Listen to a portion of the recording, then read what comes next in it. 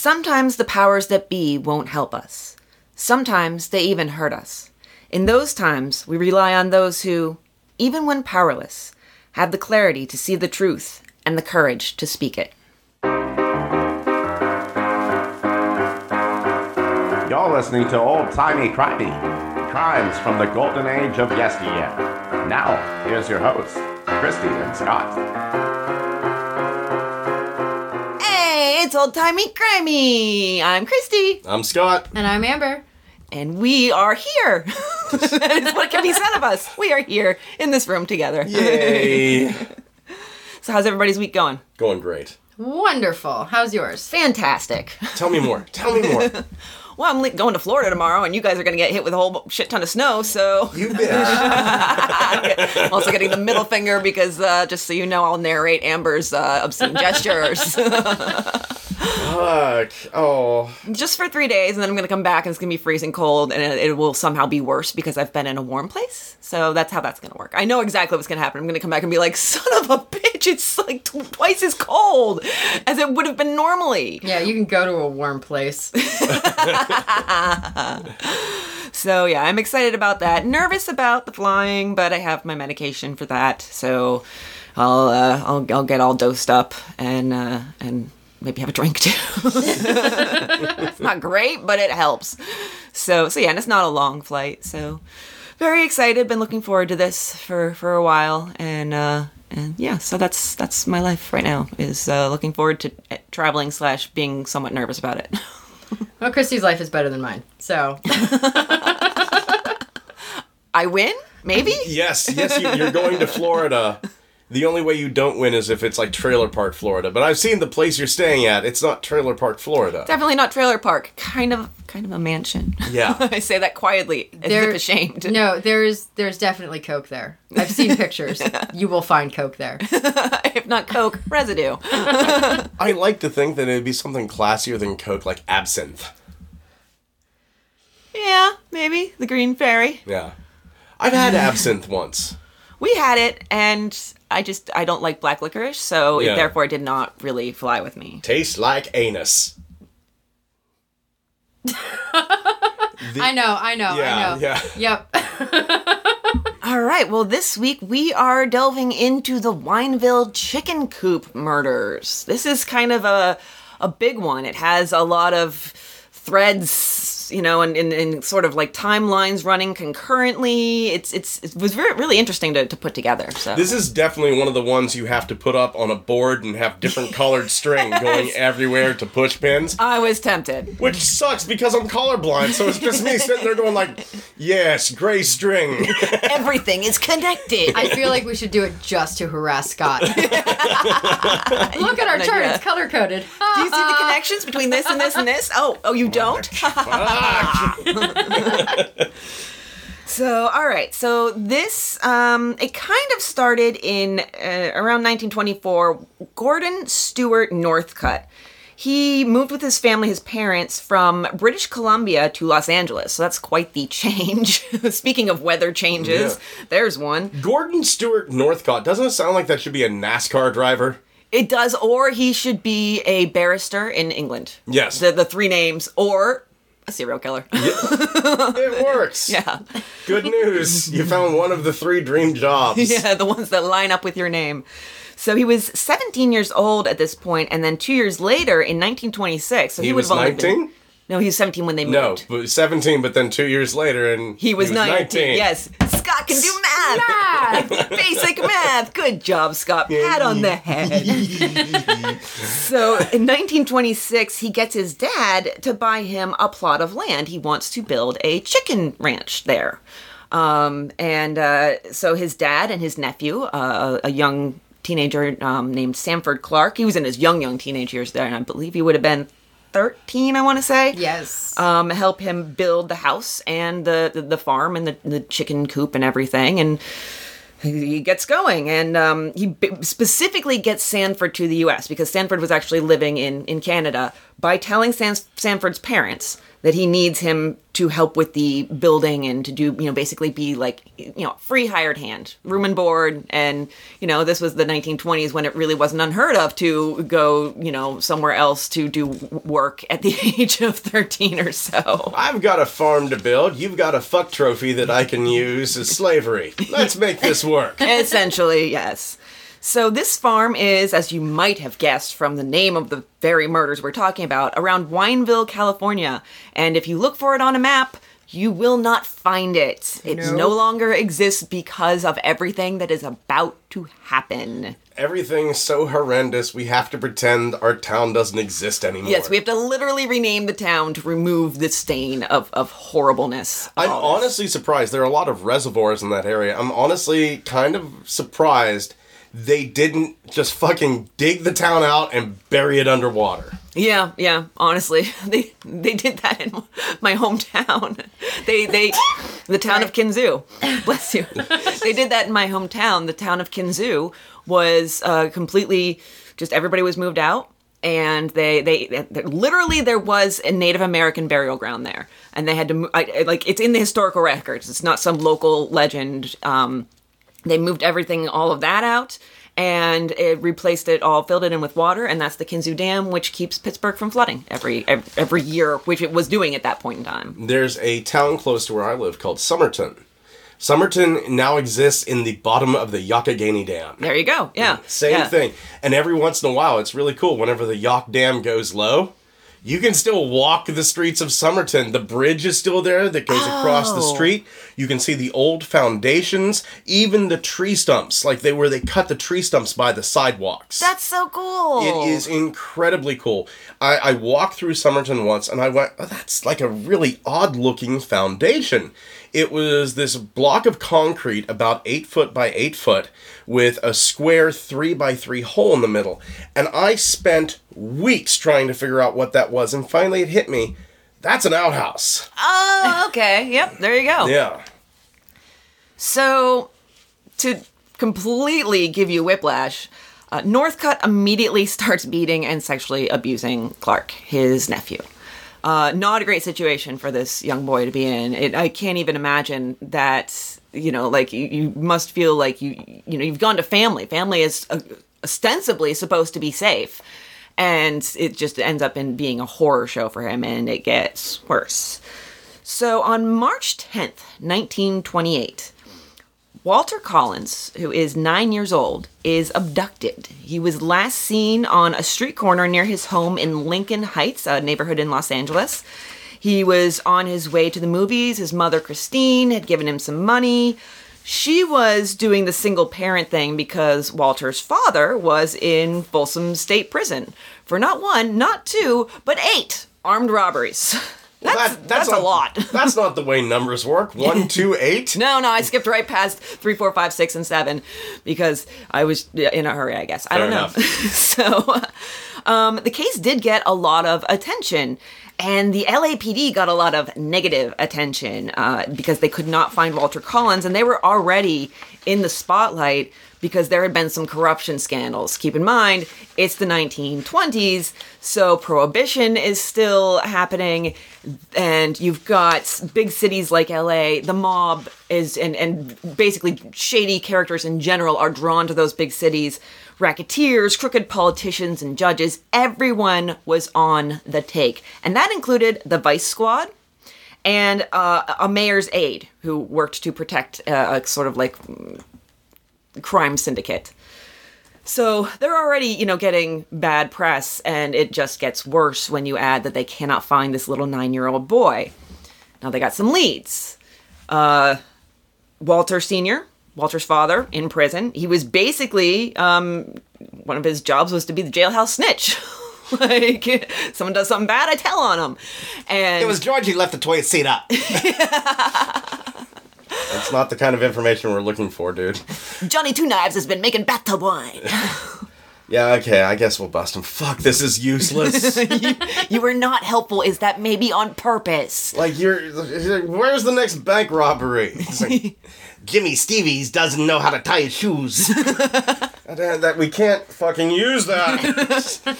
So they thought that maybe he had made some enemies through this snitching, and they might have done it as revenge, grabbing up Walter, his child, in order to get back at him. That didn't go anywhere. There was a gas station in Glendale who saw in the back of a car driven by a foreign couple a dead child wrapped in newspaper. Which, if you're gonna pick something, even wrapping presents in newspaper is difficult. Wrapping a child, not to be macabre or anything, but we're already there. Yeah. I can't. If you're gonna wrap a child in newspaper, at least make it the comic section. Oh, dark. Age appropriate. Thank you. Thank It's you. less dark than the headlines. Yeah, Yeah, exactly. that is true. That is true. So, somebody actually went after this couple, followed them, and then they lost them. But people who had seen this boy said the boy looked like Walter Collins, but I don't know how much you can see. I mean, if you're gonna wrapped up a newspaper in the back of a car. if you're gonna wrap up a dead body, why leave the head unwrapped? That's the most obvious part that somebody is dead.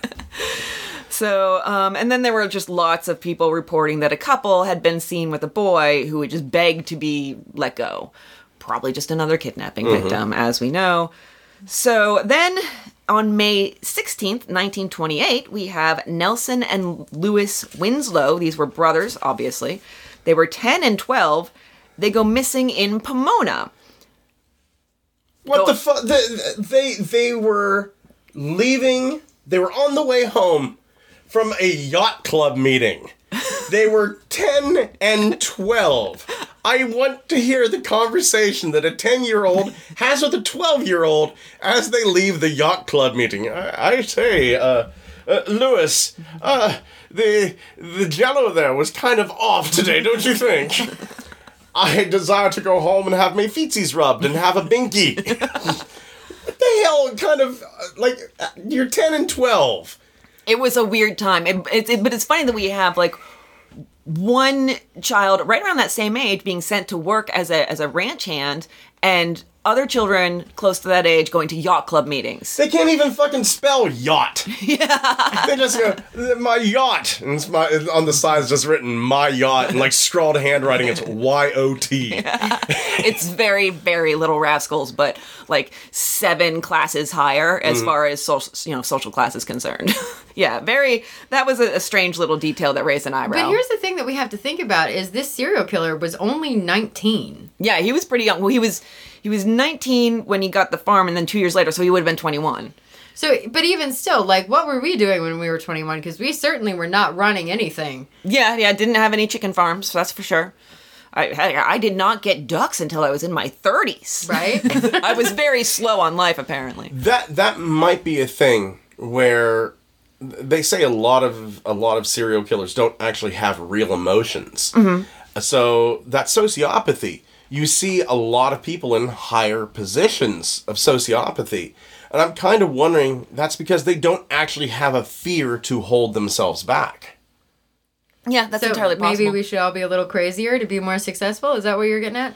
I mean, it kind of works if you stop and think about it. I mean, just not giving a fuck. But if you don't give a fuck on a level where nobody actually gets hurt. Yeah. I think it's like steps, and you can climb those steps of not giving a fuck, but then you get to a certain point where if you go to the landing and you go up that next set of steps, you're going to kill some people. Or at the very least, hurt some people because, maybe not giving a fuck about possible negative effects from taking risks. Good risks, the kinds that can end up in, getting a promotion, stuff like that. Yeah. But, not letting that fear stop you, but, not letting the fear of getting caught after you murder people, there's a line. There is a fairly large amount of successful serial killers. Ted Bundy was an extremely successful individual. I cannot remember the guy's name. He was the pig farmer up in Canada who would capture prostitutes and then kill them, feed them to the pigs. Oh, yeah. He was a millionaire. Mm-hmm. So, it's not out of the range of, these people have it in them, probably more so than your standard scared, I'm just trying to make a day-to-day person. They have it in them to be very, very successful. So, which came first, the million or the pig farm? The pig farm came first. He made his millions off the pig farm. Bacon. And in Canada, Canadian bacon. Canadian bacon. Yeah. Which is... bleh. I'm not going to deny that. It's fried ham. It is. It is. It's not bacon. You can't call that bacon. You're degrading the name of bacon by calling that bacon. Just my opinion. Amber's angry at Canada. No, it's not Canada. It's just their ham is useless to me. She's angry at them for their ham. Canada fucking deserved it. So the Winslow boys, their parents do get letters from them.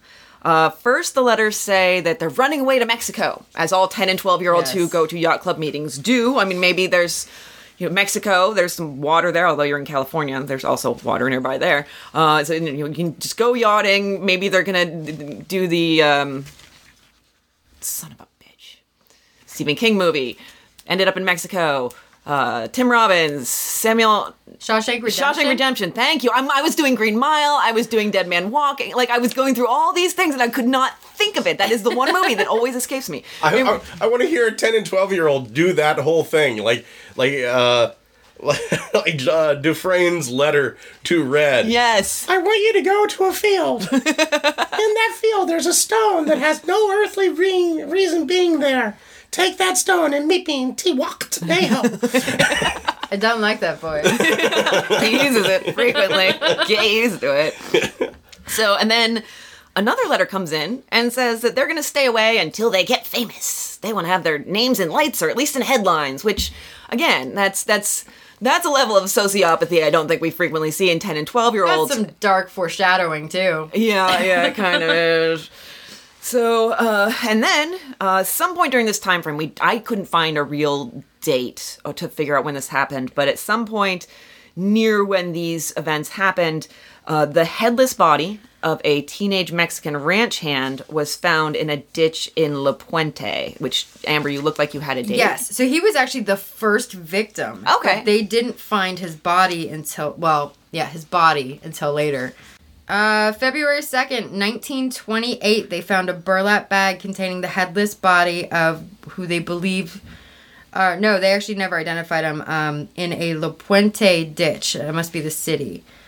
Yeah, it's the city. But he had been shot. Yeah. And... None of the others had been shot. The interesting thing is I found one source that gave a name, and I kind of ran with it. It was Alvin Gothea, but everywhere else... come across that, and then I saw a bunch of other people saying that they didn't identify him 100%. Yeah, and then there was to the extent that he was called in the media, he was called the, quote, headless Mexican. Yes. Fucking brutal newspapers back then, man. Jesus. Tim Burton film. Actually, I found it interesting. They were not allowing in the trial for this. They didn't allow women to be on the jury because of how gruesome and brutal some of this stuff was. Oh, get fucking used to that. The fairer sex. Yeah, that's a fairly common theme that we see. It's a great excuse. The fairer sex shouldn't be around this kind of brutality. And yet, the really interesting thing you see is women flocking to trials to watch them. Oh my God, yeah. Sometimes they won't let them in. Trial. Yeah. But they weren't allowed to be on the jury because they might get upset. Yeah, and we actually had during our Golden Seppi episode, you had the all-male jury, you had women in the courtroom, and then you had the whole penis incident, and after that, there were no more women allowed in the gallery because they were talking about his unique penis. Because, so a woman has never, ever seen or heard of a penis before, heaven forbid. Not a penis like this. Yeah. You'll have to fill me in later. Fair enough. It's on an episode. You can listen. I might have seen bits and pieces of it. Yeah. I like to think there's one judge up there who has the weirdest reasons in the world. Well, we can't have women in there because it'll turn their breast milk sour. I wouldn't be shocked. No, absolutely not. So we have these three cases. We have the February Alvin Gothea. I'm going to go ahead and call him Alvin Gothea because I think that he deserves a name. It's really... It's better than the headless Mexican. It's better than the headless Mexican, and to me, I can understand probably somewhat transient. I can understand why they might not have been able to 100% identify him as opposed to these young boys who were, from the area. But at the same time, it really bugs me that we have little white boy has a name, little white boy has a name, little white boy has a name, headless Mexican. I understand the reasoning behind it. I understand that there are other circumstances. Still bugs me, so I'm going to go ahead with Alvin Gothea. And also, I don't want to say headless Mexican one more time. That was the last time. So they don't find any connection between these three cases, the February, March, and May, which they occur pretty close together. And you would think at least the abductions, they would find a connection. But if we look at the distances, all right, Pomona is 18 miles west of Wineville. Lincoln Heights is about 46 miles west. And La Puente is 30 miles west. So, and La Puente is, even though it's still, 30 to 46, it's about, if you look at it on a map, it looks about smack dab between Wineville and Lincoln Heights. So you do have, it's not all happening in the same concentrated area. It's not like, the Mad Gasser of Mattoon when it was the same damn neighborhood. This is happening, fairly stretched out within a region. So I can understand it, but maybe they should have been trying harder, is what I'm trying to say.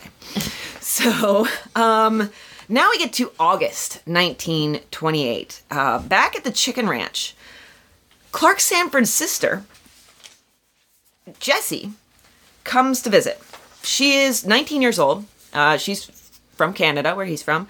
She is worried about her brother. His letters had seemed off. Something seemed, he would reassure the family that he was okay. And I think that kind of pinged some red flags. They were like, why do you keep telling us you're okay? Like, if I just sat here and every 5 minutes said, I'm okay, guys, I'm okay, you would be like, is somebody putting a gun to your head? Or why do you keep telling us this? So, yeah, I think it was too much reassurance, or maybe he was trying, Christy, are you okay? I'm okay, Scott. I'm really okay. I think she's okay. We'll go with it for now. Yeah. I mean, there was only like 4 or 5 tears that trembled down onto her scared, trembling lips. 10 is the line where you need to start worrying. Exactly, Yeah. exactly. Yeah, we're under the limit. Oh, We're good. there's 6. We're creeping up there on the meter. So Northcutt tried to keep these two siblings from ever being alone together. You can see him like triangulating and trying to avoid Clark Sanford from having a chance to really talk to his sister and say anything. But they did manage to find a minute, and Sanford said that he's scared for his life. He said that Northcutt had been sexually abusing him, and that Northcutt had killed 4 boys, and specifically mentioned the Collins case. That, did you see that in the paper? Said that 2 other boys had been murdered and a Mexican ranch hand had been decapitated. This should all sound familiar because we just talked about it. Yeah. Northcutt even attacked her at one point during her stay. I mean, this really was not a great situation for anyone, especially young people. We have, at this point in time, Sanford was 15 and Jessie would have been 19, and that's really tough at that age. Yeah, sure, they made kids grow up fast, but Jesus, to put you in the situation where you're concerned for your brother's welfare because he's been in the house with a murderer, I would think she would be like just living on the knife's edge of terror in between, that moment when she could finally do something about, which we're going to get to. But first we need to circle back to Walter Collins. Also in August 1928, so during the same time that Jessie is finding out this information, in DeKalb, Illinois, they find a boy named Arthur Hutchins. He had been living on the road and seemed to bear a resemblance to Walter Collins, so the police, grabbed him up and they started asking about Walter Collins. And at first he said, no, I don't know anything about it, I don't know who that is. Then eventually he was like, yeah, I'm Walter Collins. And so the Illinois cops, they got in touch with the California cops. They sent them a picture of the new quote-unquote Walter Collins, and then eventually just sent Collins himself. They were like, okay, we sent the picture, now let's send the real deal. And when Christine Collins, his mother, saw a picture, she was like, no, that is not my son. And when the boy came, she was like, I'm telling you, that's not my son. Then we have Captain J.J. Jones, who I just hate his name. What a fucking dick. Yeah. Like, it's almost like J.J. Jones, that's very close to J. Jonah Jameson. Mm-hmm. I had that exact thought. I was like, is he from Spider-Man? I want pictures of Christine Jones. Face loosely. He basically said, just try him out for a couple of weeks. What the hell is my question?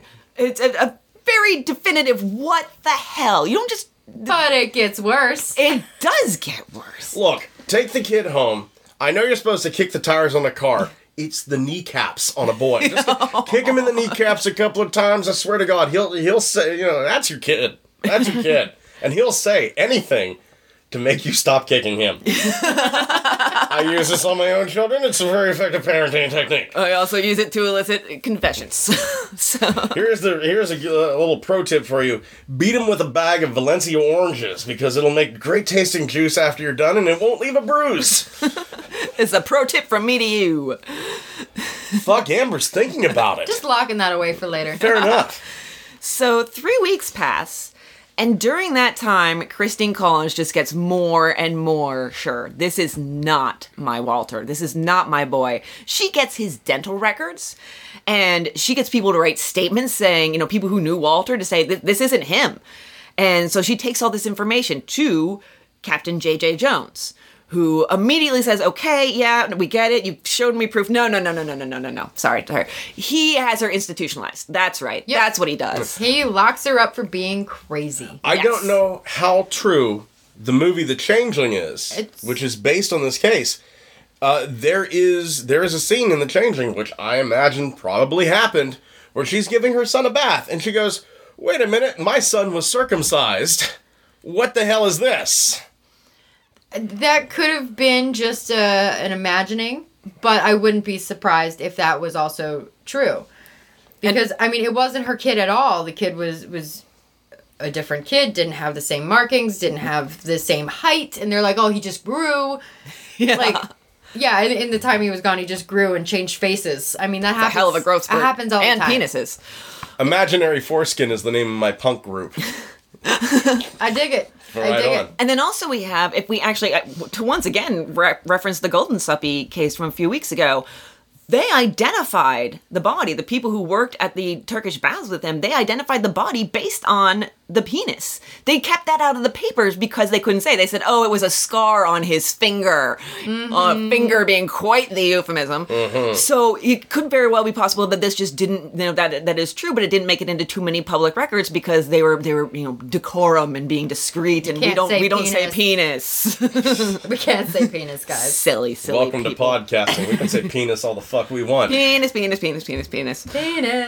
I'm sure my mom's listening to this. I want your students to hear that. I told them I'll tell you the name of my podcast after class is over. At the very end, on the last day, I'll tell you when I'm not going to see you again. I think we need a little bit of a flyer campaign up at the college, Professor. I'm not allowed to post flyers without permission. Yeah, what are they going to do? Expel me? That is true. No, but breaking and entering, maybe. I don't think you're allowed in there. That's true. Yeah, might be. So, yeah, it's Code 12 that J.J. Jones uses. It's sort of like the Baker Act in Florida, if you want like a more commonly known reference. And it's basically is like, you're embarrassing us. You're trying to make people think we're not doing our job, which we're not. And so off you go to the psych ward at Los Angeles General Hospital. And so meanwhile, while Captain J.J. Jones is not doing his job at all, Jessie is back in Canada, and she's doing his job. This 19-year-old girl, not even a U.S. citizen, has to report on crimes that she's heard about from the U.S. So she goes to the American consul with her story, which resourceful. Yes, right? Very resourceful. I'm so impressed. She makes a sworn complaint. She did this without the internet. Yeah, that's the thing. She did this without the internet. And that information is then forwarded to the LAPD. Now, it is fascinating to me that this all happens. This is all happening in August. At the same time that there's an apparent break in the case, which is the young boy that they think is Walter Collins, that's actually a red herring. And then because of that, you have people who in power who are trying to silence the truth. Without Jessie coming forward with the truth, we might never have known. Because they were literally trying to say, the truth is not true. Reality is not reality. Go to the psych ward, and we're just going to hush this all up. And meanwhile, Jessie, not even knowing any of this is going on, is like, I got to get the truth out there. People have got to know. Somebody in power has to know. And it's fascinating to me that you have somebody almost entirely powerless who actually does the job when the powers that be are anti-doing the job. They're doing the opposite, the antithesis of doing the job. So that to me, I had this moment when I was researching and I was just like, these timelines match up like almost perfectly. It was all around August and it's all happening at the same time. And without Jessie, we might never know. you know? But even that was a little messed up because when I was looking at that, and they said that the reason that they actually looked into Jesse's complaint was based on an immigration issue. Yeah, that's funny because Not the rest. not the rest. Yeah, forget all the murders and the sexual abuse and all that. It's immigration. Now wait a minute. What do you mean they're foreigners on the soil? That's exactly though. Like they're like, murders, whatever. Oh, wait, a foreigner? Wait a minute. Oh, okay. We gotta look into this. Yeah, I'll we tell should, you we should what. check this out. If a good American man is doing some murder and it's because a foreigner told him to, There you go. corrupting his will to be patriotic. So yeah, you do have, it ends up being not the LAPD that goes to the ranch, not like the FBI or anything like that. It's immigration services. They send 2 agents out on August 31st, 1928, which just to me is, yeah, like you said, it's hugely ironic. So Northcutt sees the inspectors coming and he just hightails it right out of there, you know, like smoke bomb, I'm gone. Long driveway. So they're able to see, you know, oh, look, there's a billow of dust coming up the road. Yeah. There's somebody coming. Shit. Yeah, probably an official vehicle too. Right. So yeah, he hightails it out. He tells Sanford Clark stall. You know, just stall them, keep them busy. Maybe, you know, show them the chickens. I don't know. And after a few hours, when Clark felt that he was safe, he tells the inspectors he made a run for it. That's because our gentleman here said that he would be hiding in the tree line with a gun and would take him out if he did not stall. Yeah. So Sanford Clark was mortified, thinking he was going to be shot at any moment. And he waited a good few hours before he, like, okay, I think he's gone now. What the fuck do you stall, like, 2 official agents for 2 hours with? Well, those are nice shoes. You guys ever eat chicken? We've got a lot of chicken. Do you want to see the chickens? No trees. Yeah, I don't know how he stalled them. Maybe just, it could just be, you know, sort of an obstruction thing, just refusing to answer questions.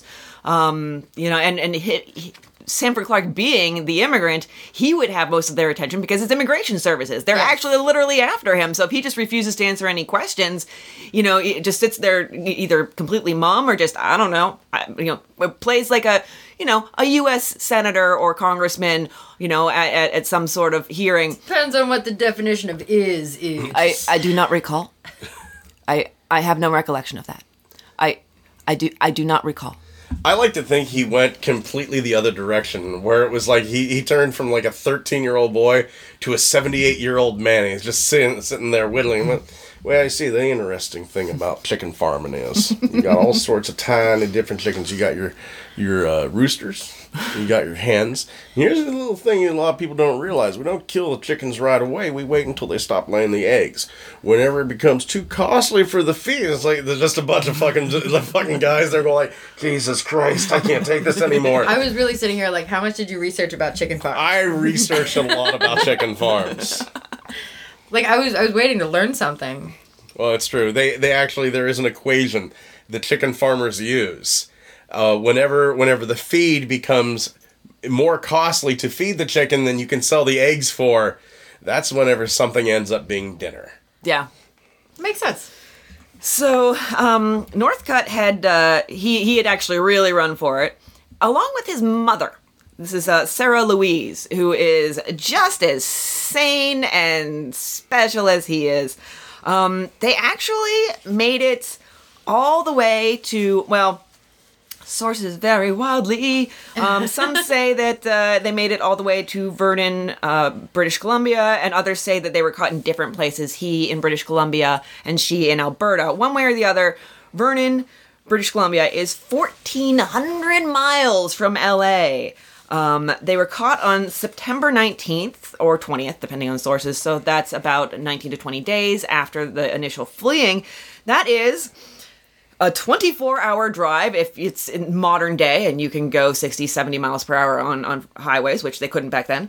Or if you're going to walk it, 435 hours of walking which is 18 straight days. So no rest, no stopping for food, just keep on walking. So they must have caught some rides, hitchhiked, which can you imagine seeing the paper later on, having one of those moments where you're like, oh, wow. Yeah. Ooh. Yikes. I like to think that whenever they got to Canada, the police come like, well, you almost made it to Canada.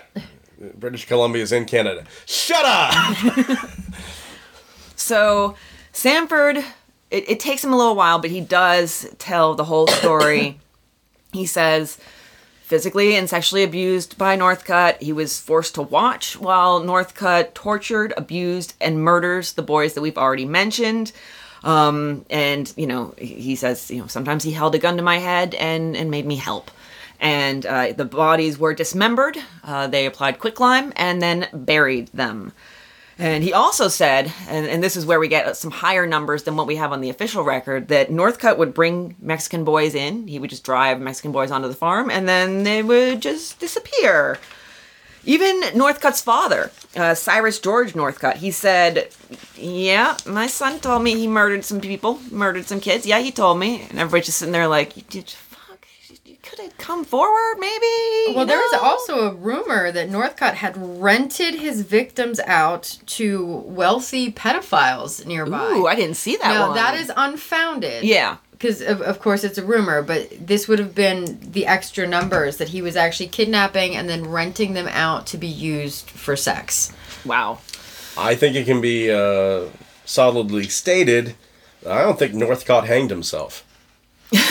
I see what you did there. Thank you. Yeah, I think you can say that. And in addition to Northcutt making Clark help, sometimes at gunpoint, Sarah Louise would participate pretty much of her own free damn will. We don't get a lot of comments, but we don't get a lot of sense out of these people. No, after they're caught. We get a lot of nonsense. Yes. Their story, it's almost like a Rubik's Cube. Their story, they'll say one thing and then, change it around to another thing. And they'll say they're guilty and then they'll say they're innocent, just back and forth.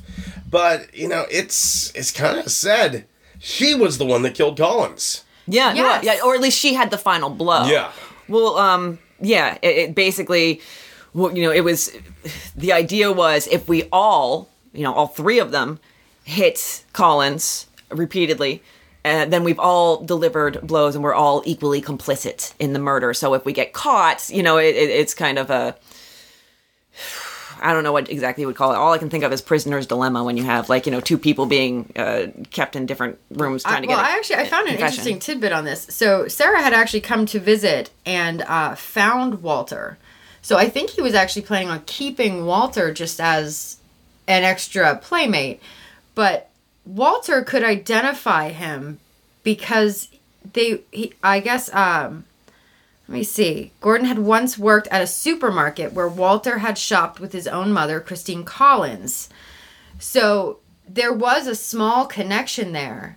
And Sarah saying, hey, this boy knows who we are, says we have to kill him now. Because if he escapes, Yes. then the jig is up. So basically, The horrifying jig. From what I read, it was her idea to start killing these hostages. Because I think originally they might have just been hostages. The original intention, I suppose. Yeah, it's entirely possible. Because she was not walking the straight line of sanity there either. We really don't know exactly whose idea it was. And this is a family where the apple did not fall far from the tree, one way or the other. And I saw another thing, actually, to counterpoint that regarding Walter Collins, Clark said that Collins had actually witnessed Northcutt committing a murder, helping to kill another guy's mining partner. So he was a witness to that, and he had to go. So there's a couple different possible reasons. Oh, I didn't see that one. Yeah, the sources vary wildly. There you have They do it. very wildly. So Can I just say, I'm really impressed with her research yeah, this week. she's finding a lot of stuff that I haven't found. Yeah, this is Go, Amber. good. This is good. Nice work, buddy. Good job. You're working. You're working. So basically, it seems like the chain of events would be Northcutt would kidnap the boys in order to sexually abuse them, possibly to rent them out, as Amber said. Then whenever he would get bored, he would say, let's go look at the chicks in the incubator room, which is just horrifying, and murder them with an axe, which he had multiple of. He didn't just have one child murdering ex. We'll find out. So, and as for Gothea, Alvin Gothea, Northcutt killed him and made Clark help him burn the head in the fire pit and then crush the skull, and then just left the body in a ditch because he couldn't think of where else to put it. I mean, this guy, I swear. I was just about to break out the Shakespearean insults, but it actually felt too cutesy. He's treating them like they're like a piece of broken furniture. Yeah, You know, yeah. It's like, I don't even like people that throw like broken sofas out by the side of the road. This is an entire human being. He's one of those people to whom other people aren't. Yes. Other people are not human beings. He is the only one who is, conscious and has feelings. Maybe he doesn't have feelings, whatever. But to him, other people are, like you said, they're objects. Yeah. That is a terrifying mindset to me. That mindset is one of the ones that keeps me up at night and scares the crap out of me. Absolutely agreed, because it's one of the things that I realized very early on whenever I started reading like true crime many, many years ago is that there are monsters. Mm-hmm. There are absolute monsters out there. But the terrifying thing is they don't look like monsters. Yeah, they look like us. Yeah. I've seen pictures of Northcutt. He's not a bad-looking guy. He's just... No, he's really weird looking, and they actually, in the papers, referred to him as Ape Man. Don't kink shame me.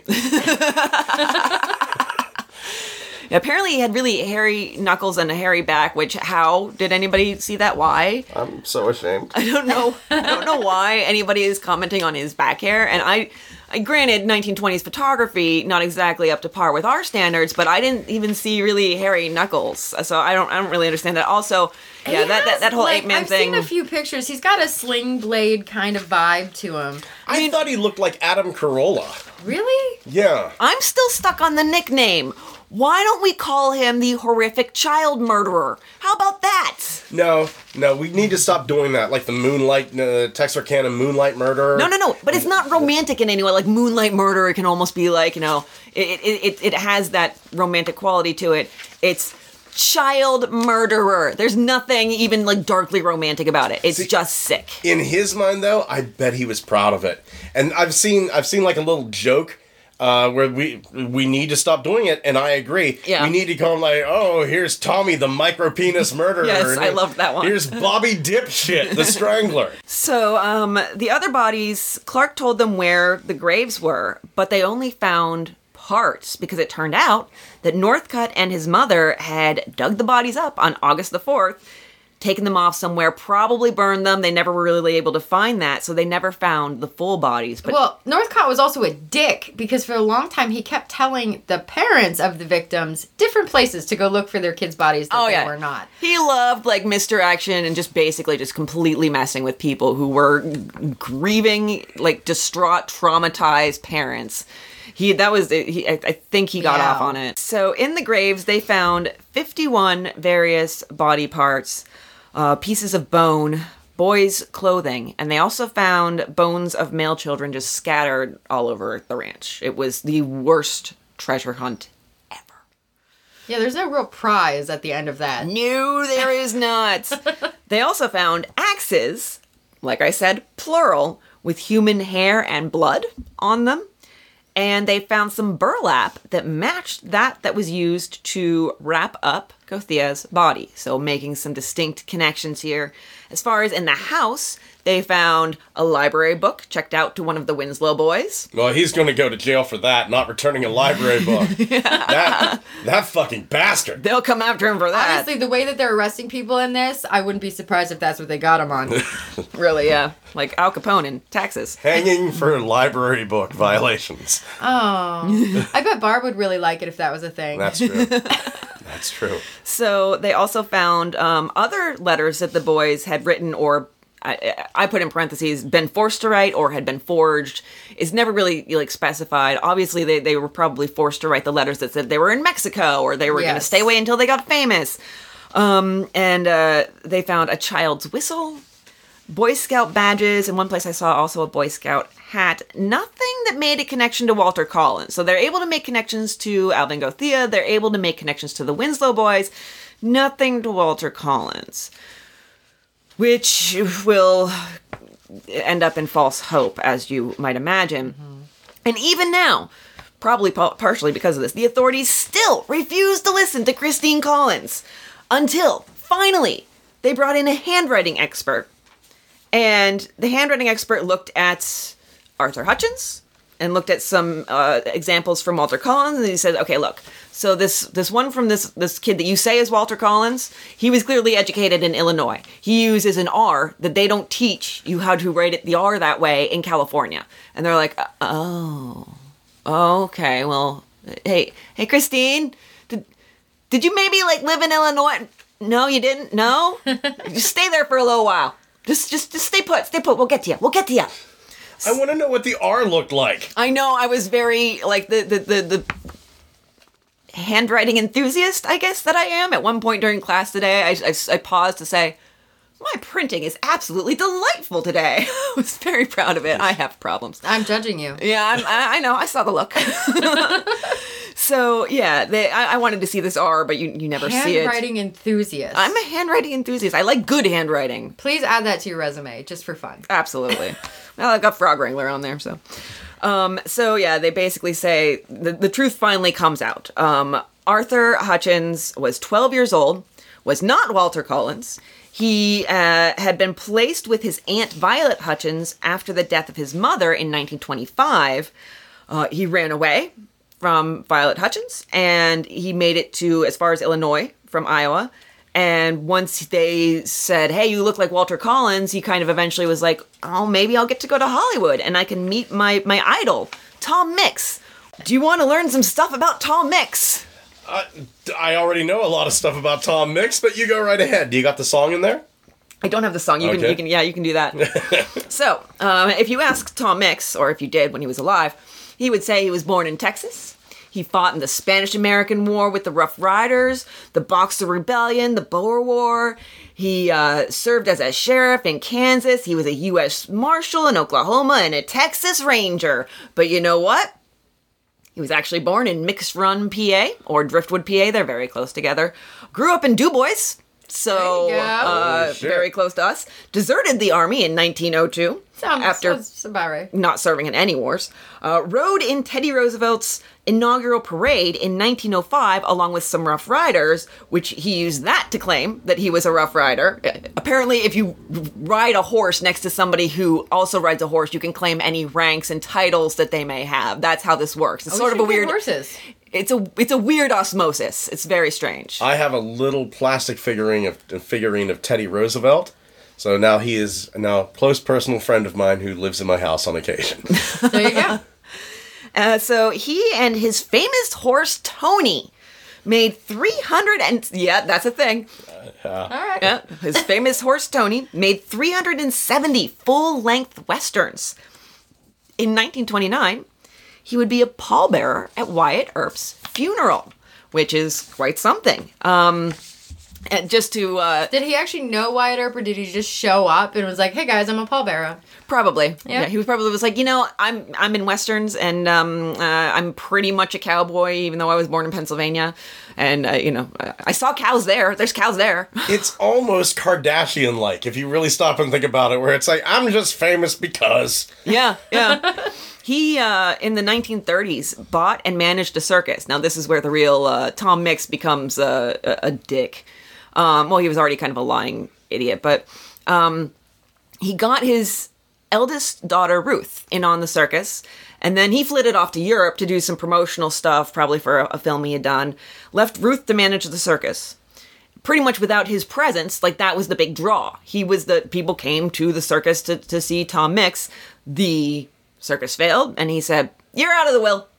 $6 million, which would be $112 million today. Wow. Dick. So, and now we have his death. Are you ready for his death? Always. That's what we're here for. It is. In 1940, he was 60 years old.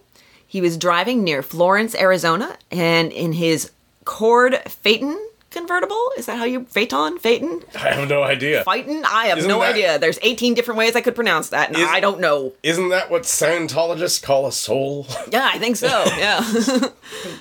Phaeton. It's very close if you pronounce it one way or the other. So, And there were signs that a bridge was out ahead, had been washed away.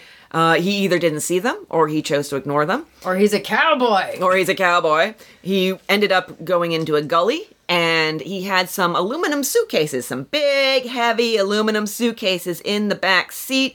One of them smacked him right in the neck, broke it. He died almost instantly. By the way, that suitcase contained money, traveler's checks, and jewels. How the hell does this guy pack? What is that? I want to start packing like that. I would like to start packing like that too. Like, it's like if Hunter S. Thompson was obsessed with money instead of drugs. Yeah, exactly. So, if you would like to see the, quote, suitcase of death, you can go to the Tom Mix Museum in Dewey, Oklahoma, where it is the featured display. I'm surprised the suitcase was still there, because honestly, if I came across that body, I would take the suitcase. Yeah. Yeah, I'm not lying. I probably would too. All right, so Scott has a song, information about a song. For a long time, the rumor around Hollywood was that Tom Mix tried to convince everybody that the very famous was not shave and a haircut, 2 bits, but was actually Who's on the Mountain? Tom Mix. Oh my god. This guy was just full of lies. Mm-hmm. That is hilarious. So, Arthur Hutchins never did meet Tom Mix, as far as we're aware. His stepmother picked him up and took him home. And 10 days later, they released Christine Collins from the psych ward. 10 days! It's been official that this is not her child, and she is actually sane for 10 days. And they just are like, well, you can, get some rest, maybe, Christine had electroshock therapy. Here's the thing, though. This was not an unknown quantity. Christine had a lot of people on her side going, why the fuck aren't you letting this woman go? Yeah. Chief amongst them was a radio evangelist. Which you don't, like today, I don't think of like televangelists or radio evangelists doing anything good. Yeah. But this guy, Reverend, I love this name. Any name that's as fucked up as this. Reverend Gustav Brigleb. He fights on the air to have Christine released, and she may not have ever gotten released if it wasn't for Reverend Brigleb. Yeah. It really, she needed somebody on her side, and I'm glad that he was there, weird name and all. So in December 1928, the police take Northcutt back to the ranch. He confesses verbally to 5 murders, but he only gives a written confession for Alvin Gothea and not the others. So it's kind of like, what's going to happen trial-wise? They have to decide who they're going to charge with what. So also that month, Sarah Louise Northcutt, his mother, confessed to the Walter Collins murder. She said, I delivered the killing blow, basically. So, if I was the one, they were also hitting him as well, the Sanford Clark and Northcutt, but mine was the one that actually killed him. Sanford Clark corroborated that and told them the story about how if they each hit him, they would hold the same amount of guilt. They'd all be complicit, and, so they'd all have something to hold over each other or a reason to keep quiet. She pleaded guilty to the murder, was sentenced to life on December 31st, 1928. Her femaleness, much like the femaleness of many spared them jury duty, spared her the death penalty. And that is, whatever. It's one of those times that you really wish this would have happened in Texas. Yeah, right? Kind of, yeah. Yeah. So, they charged Northcutt with the murder of Gothea and the Winslow brothers, but not with Collins' murder, as his mother had already confessed. So, like I said, he was thought to be responsible for as many as 20 boys' murders, but there was never any definitive, really people who stepped forward and said, for sure, I think my son was one of them, and they were able to identify anything. So the trial lasted for 27 days in January and early February 1929, and it was a shit show. He turned it into a shit show. Yeah. So Sanford Clark was testifying, and he said, I hit him first with the axe because Stewart told me if I didn't, he would kill me. And Northcutt says, he's lying, just screams it in court. And then he wants to cross-examine Sanford Clark himself, Northcutt does, and the judge says yes. Now, you say that, So from what I read, the trial was absolutely ridiculous. Northcutt spent most of the days making lewd gestures at the people working there and cracking jokes. He fired several attorneys, decided to represent himself, and at one point cross-examined himself, grilling himself on the stand. Yes, I do have that. My sources only differed as far as the attorneys were concerned, which was when the judge said, yes, Northcutt, you can cross-examine your nephew. The attorneys were like, nope, we're out. I'm gone. This is ridiculous. This is no longer my circus, and that is not my ape man. Thank you. It just came to me. So yeah, it could go either way, and it really, honestly, it might come down to the attorneys. Maybe, maybe they don't want it to be like, yes, the lunatic ape man child murderer fired me. That is how low my life is. Maybe there's just like, I had principles and I ran when the judge was like, yeah, you can cross-examine your nephew who's accusing you of these murders. That makes total sense. I mean, their attorney is so, yeah, it could go either way. That's why Abraham Lincoln's in hell right now. Yeah, he freed the slaves and he was one of the most beloved presidents, but he was a lawyer. That's what did it. Mm-hmm. So yeah, he did. Like you said, he grilled himself on the stand. That part killed me because I'm just imagining him doing the asking and the answering, and in my head, I really hope he's like getting up and then getting back down. Me too, so much. That has happened. That has, honest to God, happened. And there's a great movie about it called Big Eyes. I've seen that. Yeah, that is a true story. For the longest time, and I cannot remember the artist's name, this female artist painted these wonderfully soul-wrenching portraits of children with big eyes. And she got very, very famous for it. Her husband was also a painter, by which he was lying to everybody, including her, and he would just buy other people's paintings and erase his name and sign his name at the bottom. Oh my gosh. So, she took him to court. American artist Margaret Keane. That's it. And her husband Walter. She took Walter to court. And Walter cross-examined himself by asking himself a question and then sitting down in the chair oh my and God. then jumping back up. And it was beautiful. The judge just finally said, I got a great way to figure this out. Paint me a picture. That is beautiful. I love it. So, yeah, what's not beautiful is that Northcutt claimed that he loved his victims, which is just disgusting to me. And also not beautiful at all was Northcutt's mother, Sarah Louise, during the trial. This was... so she tried to say that her son was the result of incest between her husband and their daughter, Winifred. So that would be Sanford and Jesse's mother. Yes. Do we really doubt it? Well, there was a whole lot of things that were claimed. Yes. Winifred came to court and said, I can prove this because I can give you the nurse and the doctor who were in attendance when my mother, not me, gave birth to this scourge of humanity. So she basically, as far as I could tell, I was actually able to find some primary sources, some newspaper accounts from the day. So that was interesting. But yeah, from what I can tell, they're very brief. She never actually brought them in, but she said no. She said, quote, my mother and brother are both undoubtedly insane, and then said, I can bring you witnesses to prove it. And but I mean, she also, Sarah Louise Northcutt, also tried to claim that her son was the bastard son of an English nobleman. To which I say, pick a story, lady. Northcutt said that he had an incestuous relationship with his mother, who dressed him in girls' clothing until he was 16, and that his father had abused him at the age of 10. And then the mother also claimed that the whole family sexually abused Gordon Northcutt growing up. It was absolutely nuts. Now that actually wouldn't surprise me, though, if that was true, that there was some sort of sexual abuse going on, because especially, like, we have to understand, when he started doing this, he was 19. So, like, if he was sexually abused, it kind of makes sense in my mind that he was stunted from that trauma. That could happen, and then went and did it to other little boys. Certainly in the days of much less availability of any sort of psychological intervention. Yes. So, yeah, I mean, that's not to say that if you've been sexually abused that you then automatically become an abuser, because there's this horrible stigma with it that says that, oh, well, if it happened to you, you're going to do it to other people, which is in no way true.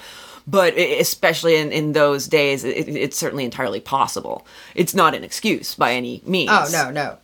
So Everybody's nuts here, though. Yeah. We got a lot of that Like, going I around. actually, I feel bad for the sister who seems to be the only sane one of the whole bunch. Well, the sister and her daughter.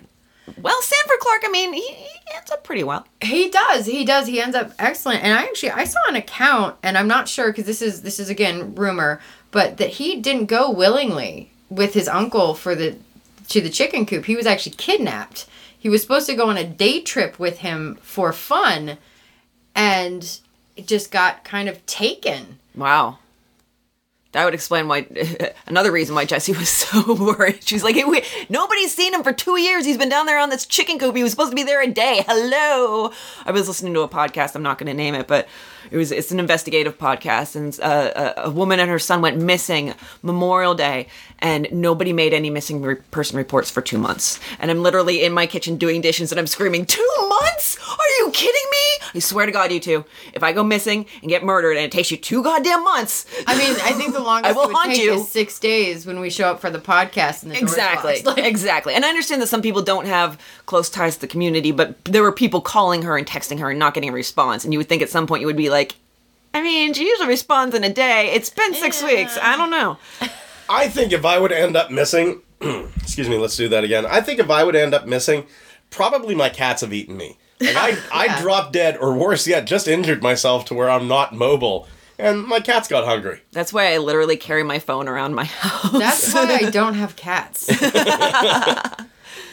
So, all right, on February 8th, 1929, Northcutt is found guilty on all 3 counts. The jury went to deliberate at 5 p.m. They were done at 8:15, and that was with an hour for dinner. So, did not take them long at all. I was going to say, that took too long. I just picture them going back, yeah? Yeah.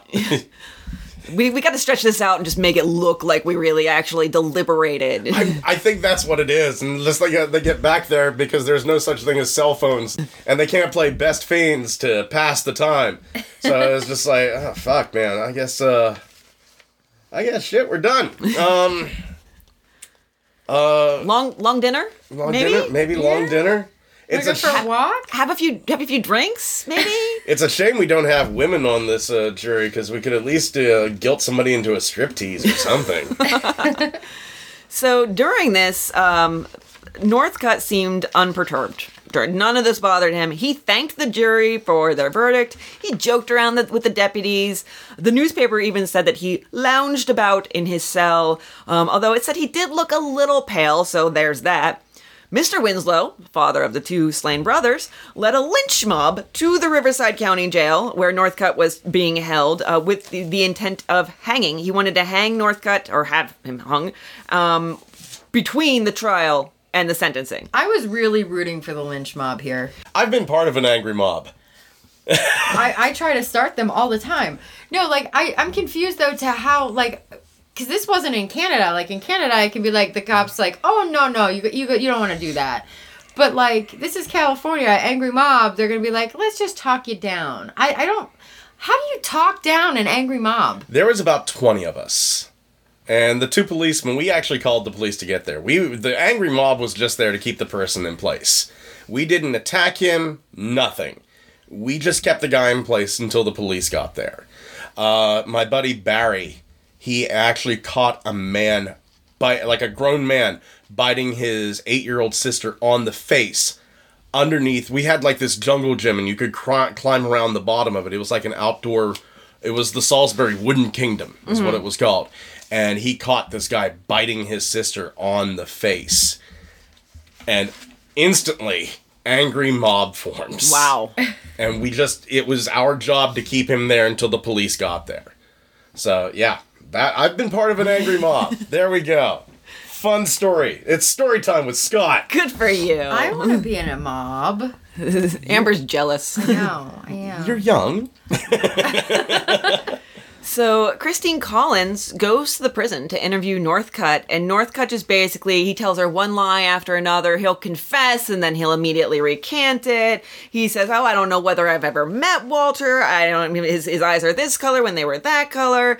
So she basically said, she said, he's insane, but she still, somehow, that left her hopeful that Walter was still alive. I guess on one weird level, it kind of makes sense to me, because I'm like, okay, well, if you think he's insane and he'll do anything, then why don't you think he would kill your son? But on the other hand, if you think he's insane and he'll do anything, then there's no reasoning behind his actions. There's no logical reason. So he may very well have just on a whim decided to leave Walter Collins alive. So on one hand, it makes sense, and on the other hand, it doesn't. I think it depends on your point of view. I totally get it. I had a cat that ran away about 7 years ago, and I'm still convinced he's alive. Oh, Bootsy Collins. Oh, Bootsy. Bootsy Collins. And it's a Collins. Yeah, I know. I find that weird, too. So then he sent Christine a telegram that said, I'll give you the truth. I'll confess if you come in person. A few hours before the hanging, she shows up and he said, quote, I don't want to see you. I don't know anything about it. I'm innocent. So just basically jerking her around left and right. I can't even imagine being this woman. And from a news account, quote, the distraught woman was outraged by Northcutt's conduct, but was also comforted by it. Northcutt's ambiguous replies and his seeming refusal to remember such details as Walter's clothing and the color of his eyes gave her continued hope that her son still lived, end quote. On October 2nd, 1930, a 23-year-old Northcutt is hanged at San Quentin prison. He is blindfolded. He's in a state of collapse, they say, and the guards had to help him up the 13 steps to the gallows. And I have to tell you, when I was getting my notes, I first read that as 13 guards helped him up the steps, and I was like, wow, he was really in a collapse, or they were all really weak or something. And I was like, no, it's 13 steps, which also I do find the 13 steps kind of like 13 steps to the gallows. Like, yeah. Well, and then during the 13 steps, he was quoted as saying, please don't make me walk so fast. No. I think I'd say the same thing. The Madera Tribune said that, quote, the youthful child slayer from Riverside County seemed unaware of what was occurring, end quote. His last words were, say a prayer for me, to which I'm sure everybody in attendance said, nah. And he was hung for 12 minutes before actually the death occurred. Oh. Which, and couldn't have happened to a nicer person. I'm not a proponent of the death penalty, is the thing. But sometimes when we do these cases, I'm like, yeah, no, I in this instance, I can be okay with that, because you spend so much time with the case and you empathize with the victims and with their families. But at the same time, there is that part of me that's like, it's irrevocable. You can't. It can be a mistake that can happen, and you can't undo that mistake. Like, and also, I know that we're like the only developed country that still has the death penalty, which is also kind of like, well, look at everybody else; they seem to be managing pretty well. So, and I don't want to talk about death penalty too much. Northcutt actually had one more last cruel prank, that is. After his death, his cellmate found a map that he had drawn. Oh, Jesus Christ. With coffins drawn on it, saying, I'm not guilty, but if you look here, you'll find what you want. So, like, even in death, he was still harassing the victims. Like, the parents of the victims. I don't have my Shakespearean insults handy. I need to use one. It's really, honestly, just for my own mental sanity. It's from All's Well That Ends Well, so it's almost still too cutesy. A most notable coward, an infinite and endless liar, an hourly promise breaker, the owner of no one good quality. It's number 1 on top 50 Shakespeare insults on... Oh, you didn't look for cutesy Shakespearean insults? No, I didn't. On NoSweatShakespeare.com. And yeah, that one seems to work. He was a liar. He broke promises left and right. Yeah, so I think that was like almost kismet. It was meant to be. I was meant to use that particular insult. Fate just lined up in the universe. I am that important that everything in the universe lined up for me to find the perfect insult for this moment. I'm important. And anytime I look up like Shakespearean insults, the only thing I get, thou farted. So I was curious, due to his age, I was curious who the youngest person ever executed in the United States was. Oh, that's a sad one. It's a really sad one. We're not going to go into the details, but just in the 20th century, that was George Stinney in South Carolina at the age of 14. And innocent. On June 16th, 1944. And innocent. Yes. And Mrs. Nelson and Mrs. Collins were nearby, but from what I could tell, they weren't witnesses. I imagine if they won't let women be jurors, they won't let them watch someone be hanged. Northcutt's mother was said to be in a cell nearby, even though she was at Tehachapi State Prison, according to other accounts. But they might have brought her to be nearby for her son's hanging, is what I'm thinking. Maybe like a weird act of mercy, or also sort of punishment at the same time. She might have been into it. I kind of feel like she might have been into it. It's entirely possible. Yeah, she was in a cell somewhere in the prison when it happened. Probably giggling like a loon. Yeah, probably, and telling stories about incest. Not long after the hanging, as we referenced earlier, Wineville changed its name to Miraloma, which is Spanish for view from the hill, and not home of the horrible murderer. Or it could have been like... That was a cute quote, Kirsty. From Marcus. Le Casa de Mexican Sans Cabeza. The House of the Headless Mexican. Oh, I should have got that, yeah. So in 1930, we're going to do some aftermath here. Christine Collins wins a lawsuit against Captain Jones of the LAPD. Hooray! The court awards her $10,800. That's $166,000 today.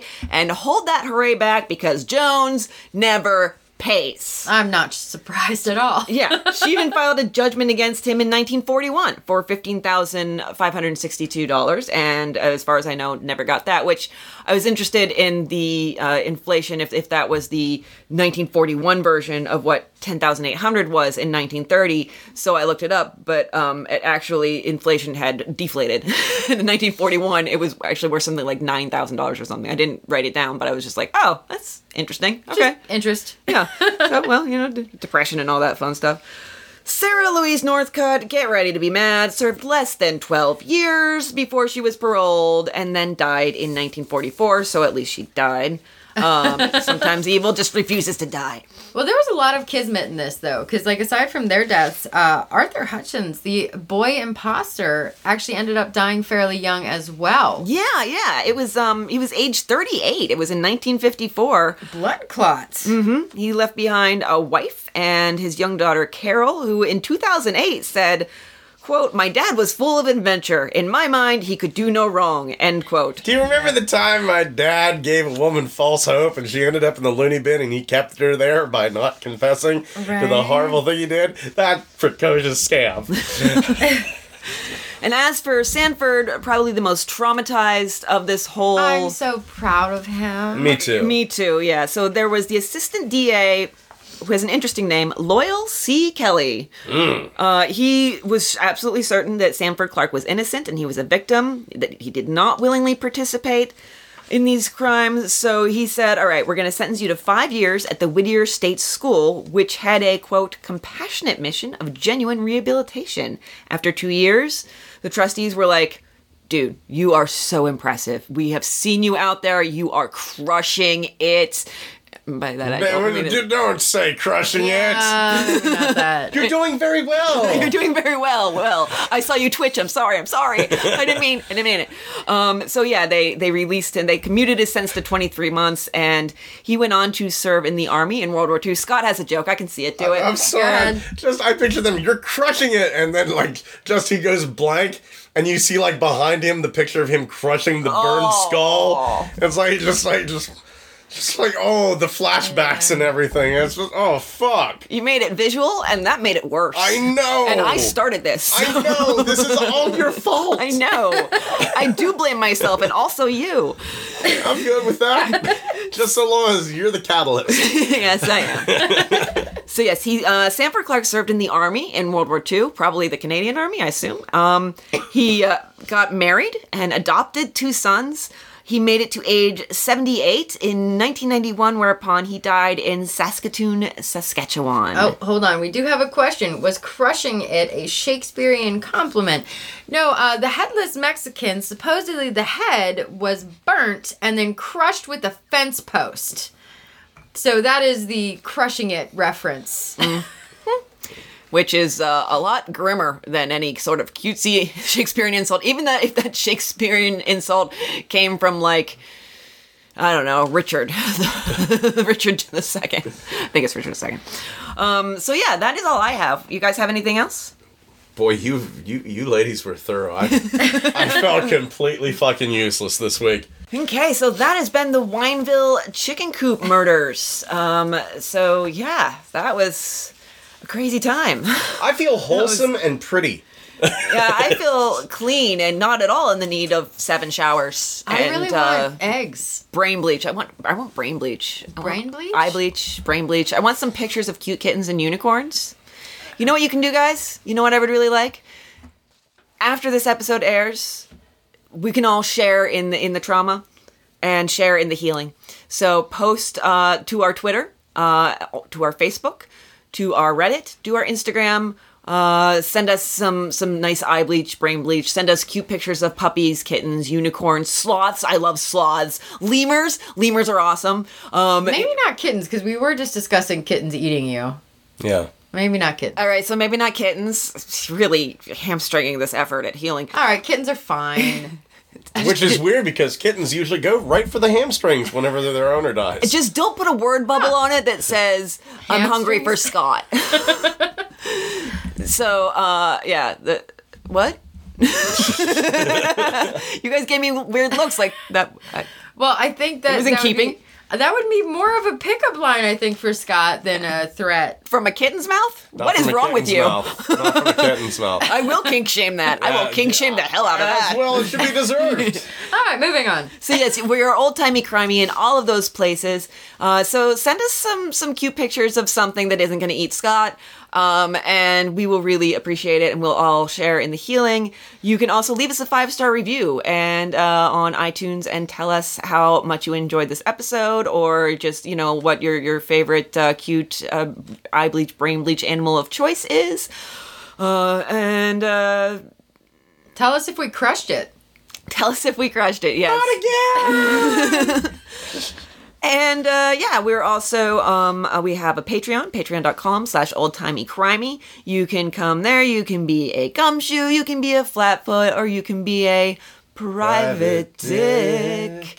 Amber's never gonna sing Nope, along. never gonna happen. Never gonna sing along. We have to get her real drunk. Real drunk. So we have to get her like Wisconsin accent drunk. I know you're better these days. I but- won't be able to drive home if my accent comes out. guest room. You don't even have to leave the room. I have a bed. So yeah, you can come and support us that way, and we have some nice benefits for you, including our old tiny crimies that are about 20-ish minutes long when we go into stuff that can't really fit a full episode but is still fascinating to us, and also early release if you'd like, and also some cute business card templates so you can prove your Are these stickers? those are stickers. And they're old school too. They're the original logo. So yeah, you can also go to PayPal and send us, $1, $2, $6.66. I don't care. At oldtimeycrimey@gmail.com. All right, so thank you so much for joining us. We hope you enjoyed this episode. I mean, as much as you can enjoy it. We hope you were fascinated by this episode. How about that? That works. We hoped you learned something. Yes, we hope you learned something about a really horrible set of murders that happened and a really creepy family and some just really odd things that happened to some people and the way that this affected other people's lives, like Christine Collins. So thank you for joining us, and we will see you next week. See you next week. Bye. Bye. So my sources this week are an article on Crime Museum, Wikipedia, of course, an article by Gina DeMuro on All That's Interesting, the Madera Tribune, an article by Amanda Sedlak-Heavener on Ranker, and an article by Mara Bovson from the New York Daily News. My sources for this week are Wikipedia, crimemuseum.org, theoccultmuseum.com, and oddly enough, ranker.com. Mine were the Riverside Public Library, the James Jeffrey Paul's Research Materials Wiki, New York Times article by Cecilia Rasmussen, Daily News by Maria Bobson, and oddly enough, Ranker. Everybody read that 12 grim facts about the Northcutt family and the Wineville chicken coop murder article. Yes! It got a whole You bunch of can't new not. hits this week.